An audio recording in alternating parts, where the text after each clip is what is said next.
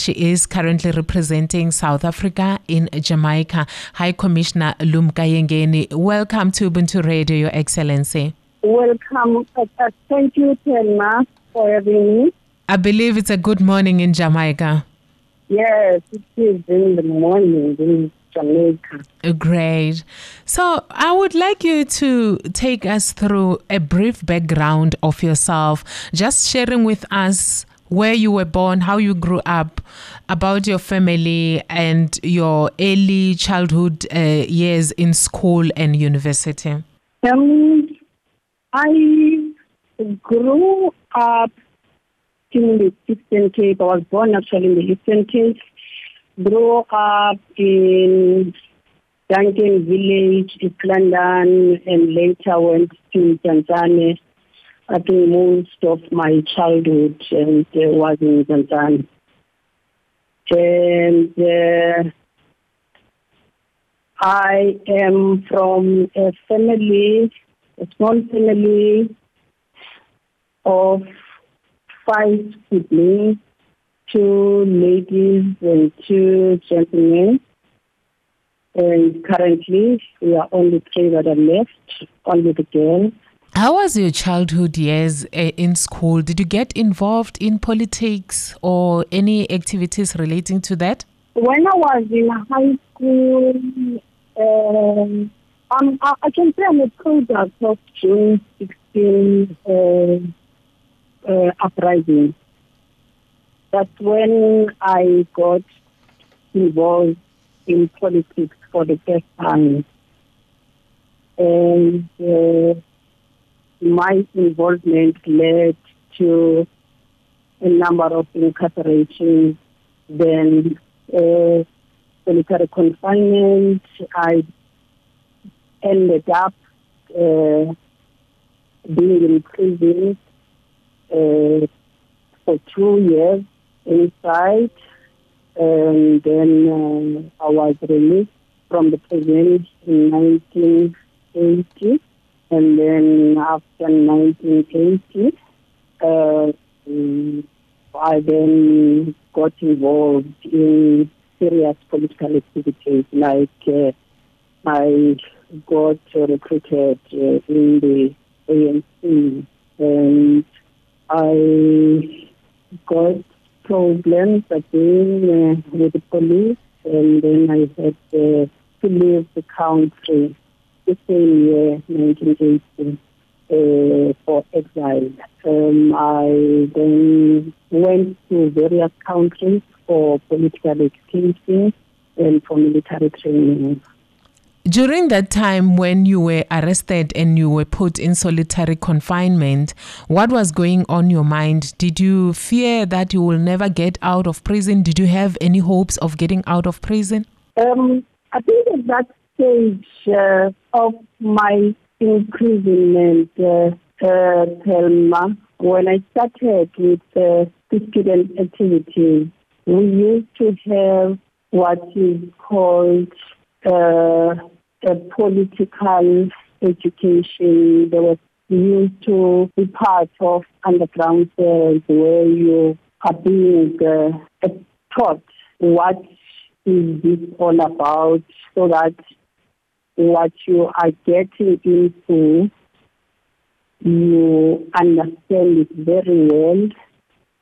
And the main thing that we had to know was that at that time there were only 2 possibilities. If you enter into politics at any level, whether it's students or at any level, if you get in the hands of the police, it's either you will be in prison. Of course, you'll be tortured. Nobody has escaped being tortured. But it's either you'll be in prison for a long time or you will die. So by the time you enter, you are convinced, you are prepared, you are part of the struggle, you know exactly what you want and the consequences. So By the time then I was arrested, I was already hardened politically. So there was no fear. That's why I survived torture. There was no fear. Yes, not that I'm saying was easy to be in the hands of the security police. It was never easy. But,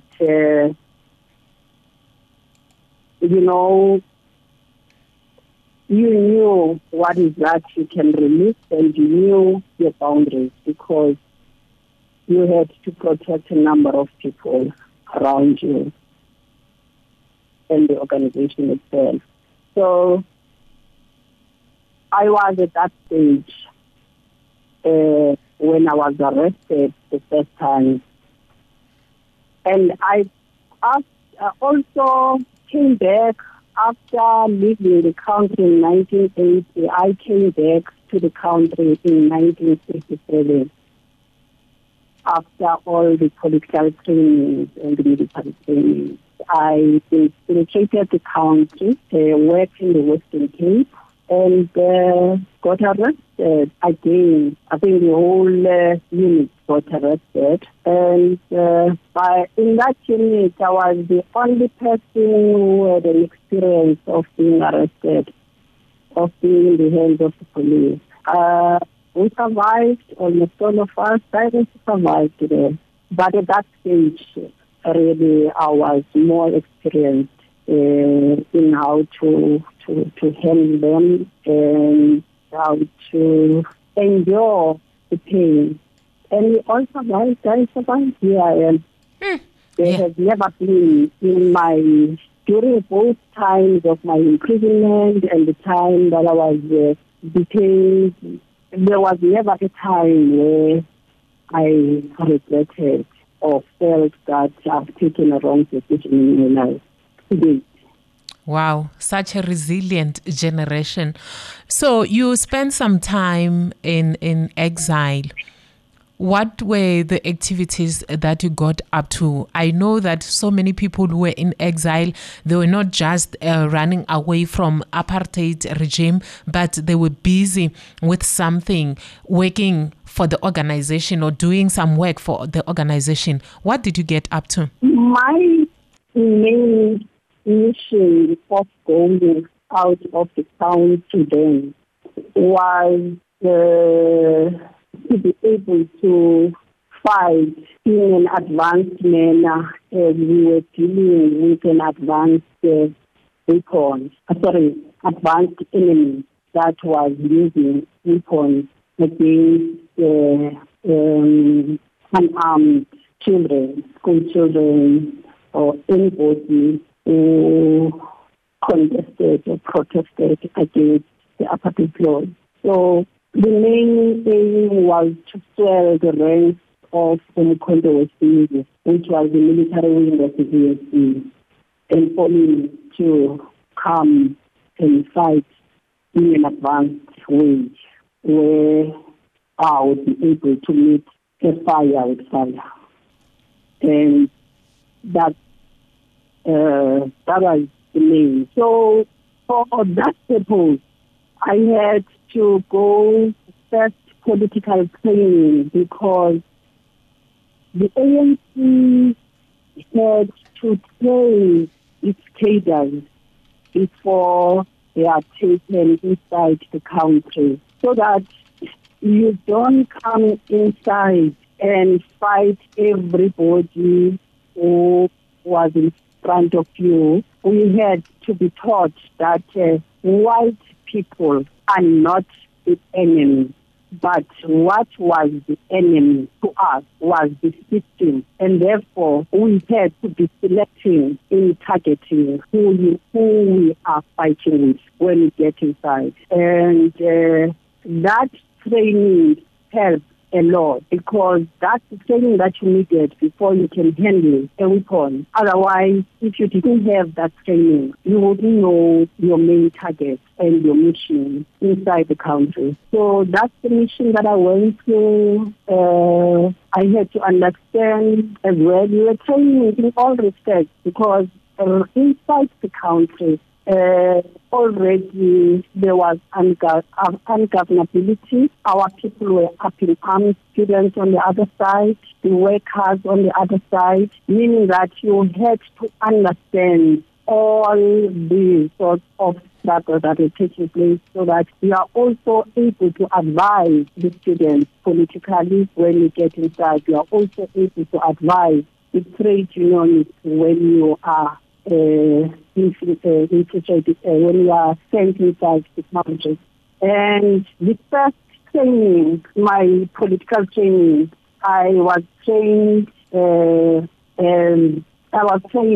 trade unionism. That was done in Bulgaria, understanding the unions and their role in the struggle and how to fight, how to differentiate between the workers' demand that will take them nowhere and the workers' demand that will assist them to eradicate the system completely. How do they become part and ally of the main liberation movement?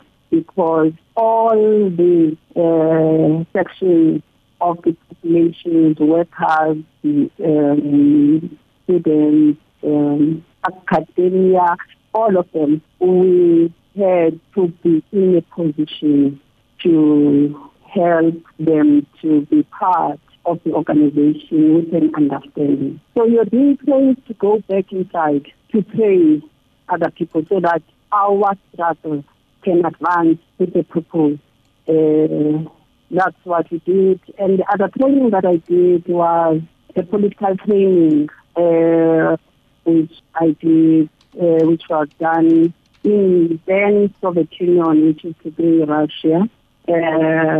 Was there for 2 years. That was the longest of them all. And then the military training was the last one. As I said, that the ANC focused on training its cadres, capacitating them politically so that they are fully equipped in all respects in terms of giving leadership inside the country, be it in a military terrain or political terrain. So the military was the last one. Mm-hmm.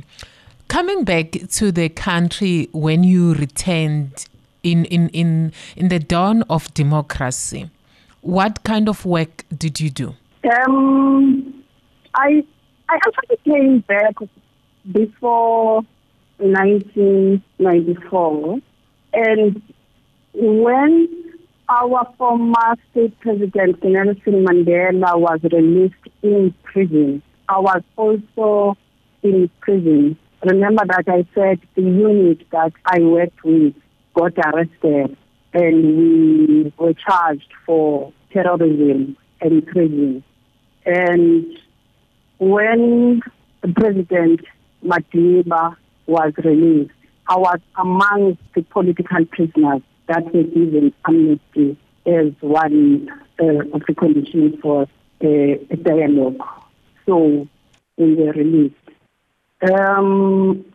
During democracy, like currently, I started working for a state-owned enterprise, which is manufacturing arms in South Africa, Denel. And I was one and the first woman to be marketing arms around the world. After that, I think I stayed in Denel for 5-6 years, almost, approximately. And then I went to Parliament, which was 2004. And in Parliament, I served in committees. All members of Parliament become part of portfolio committees and standing committees because that's where the work of Parliament is really done. It is in those committees. By the time we go to the National Assembly, those members have worked or have been working the whole day in the committee. I served in various committees. I served in the Committee of Appropriation. I put to the Committee on Appropriation. I served in the Portfolio Committee for Auditor General. I served in the Portfolio Committee for Public Enterprise in different years, Public Enterprise and Communication. The last one was the Portfolio Committee on Labour that I became the chair of. Working in those committees, one got in various aspects of my life, because the work that I was doing in Ginel, it was not an easy one. Ginel is a state-owned company, so we also follow the policies of who to sell, where to sell, and how to sell. And coming to Parliament as well, in the committee, dealing with people, because we deal with people, we deal through public hearings. I've done a number of public hearings in my life in Parliament. For instance, in the Labour Committee, there were two major bills that we led at that committee. One, it was the minimum wage. We had to go around the country, province to province, because we had to listen to all people from different sectors of the society, and maybe the working class. That was that. And then in the Communications Committee as well. So I've been there, Thelma. Okay. I've done my bit. Okay. So an opportunity came for you to join the diplomatic corps and move on to go and represent the country abroad. Tell me about that moment. How did it come about? I don't know. But what I can say, ANC uses deployment committee to dispatch its cadres to different responsibilities. So I received a letter that was, the content of it was nominated as High Commissioner to be residing in Jamaica, but there were other islands that also are under, that were going to be under me. And then they were listed, like it was Antigua, Belize, Bahamas, Dominica, Haiti, and Kitts and Nevis. And I was also going to be the permanent representative of South Africa to the International Security Authority. But so I accepted the nomination. After accepting the nomination, I had to go for training now. To be transformed to a diplomat. I can understand, I've spoken about my history. So I had to undergo that training.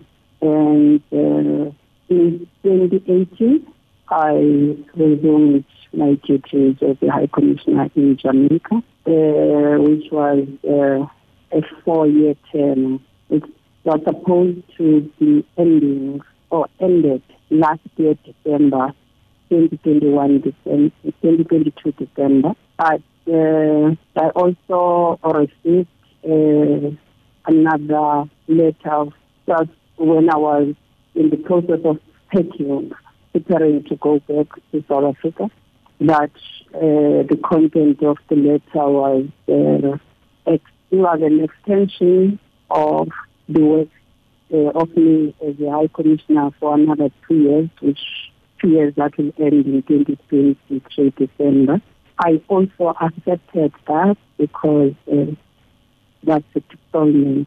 But towards the end of last year,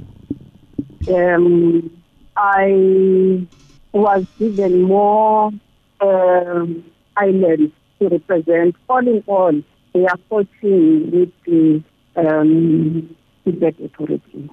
We had a High Commission in Trinidad and Tobago, which was closed down last year, and all those islands, which are all parts of CORICOM as well, is under the same mission.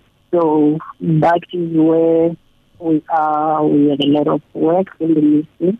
As you indicated that you have other islands that are accredited to you, it sounds like a mammoth task. It sounds like a huge workload to deal with. So I'm interested in finding out what your day in the office look like. What do you get up to on a daily basis? You see, the proper functioning of the High Commission, where all the units are complementing each other, is a prerequisite for a productive day in the life of the High Commissioner. It is easy because the life of the High Commissioner entails bilateral meetings with stakeholders that include private sector, NGOs, and students. So that work demands an office that is functioning properly. We are, as much as we have all these islands, responsibility of these islands, in terms of human resources, we are very keen. And, but also the islands that have just been added, we have not yet been accredited. I am not yet been officially accredited to them. However, that does not say that the work in those islands will not be performed by the office. Remember that our presence in all these islands, including the ones that have been included, South Africa, the High Commissioner or High Commissioners who were there in Trinidad before, they've been working. So as much as we are not accredited, but I have contacted the islands, ensuring them that while we are waiting for the processes of accreditation to be through, I availed the office so that anything that they need, they should not say we don't have the High Commissioner yet or the High Commissioner has not been credited, but we will still be there. We will process, we will follow up on all other aspects that my predecessors have done in those islands. I mentioned the question of the keenness of the office in terms of human resources. I am aware that the deputy in charge for the region, Europe and Latin America, Europe and America, who by the name of Deputy Lomo and his chief director, Ambassador Bona, they are in a process of ensuring that the office is being built up so that we can be in a position of meeting our targets at the right time, discharging all the duties that the office has to do at the right time. You also indicated that your term in Jamaica had ended and was extended. I believe you had some great moments that you can allude to as the highlights of your diplomatic career.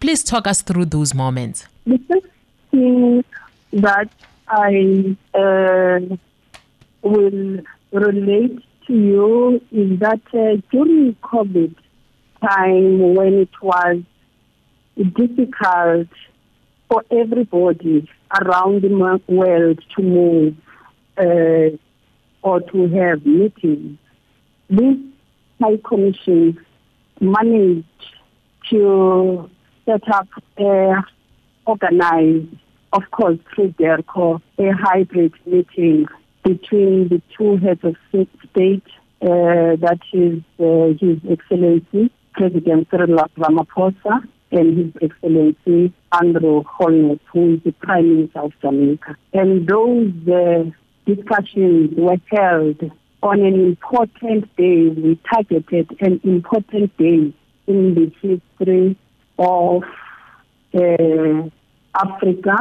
African continent and the diaspora. That day was Africa Day in 2021. They were so successful. Foreign ministers of both countries were in that meeting. That's one. The other one is the dialogue that was held between the Minister of Arts, Culture, Women in Jamaica, Minister Olivia Grange, and the President of the ANC Women's League, Bathabile Dlamini, and her entourage. That was also a very successful meeting. All these meetings were highly publicized, more especially the one of the two heads of state in the whole Caribbean. It was live on the television. In South Africa, on SABC, the president and the president of this of the prime minister of this country were on the screen. And then the third one is that as a permanent representative of International Seabed Authority, which is abbreviated as ISA, in 2019, I was elected. In fact, I was nominated by the African region to be the president of that council.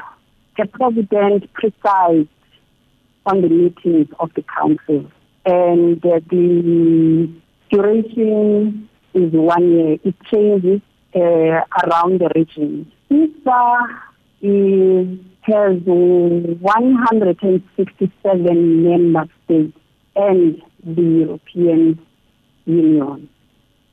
So all those member states and the European Union agreed with the Africa region that South Africa should be the president and preside on the proceedings of ISA. It is history because it was for the first time that there is an African woman presiding over those proceedings. So in ISA buildings, you have a wall that is called the famous wall, where all these presidents with faces are put on. So it was for the first time, and it was great history, and we have done very well because I got support from my own organization, from my own department, the advocate Yengeni, who we hope that very soon will be the judge of the tribunal if all goes well. And I hope that all goes well because we have worked for that.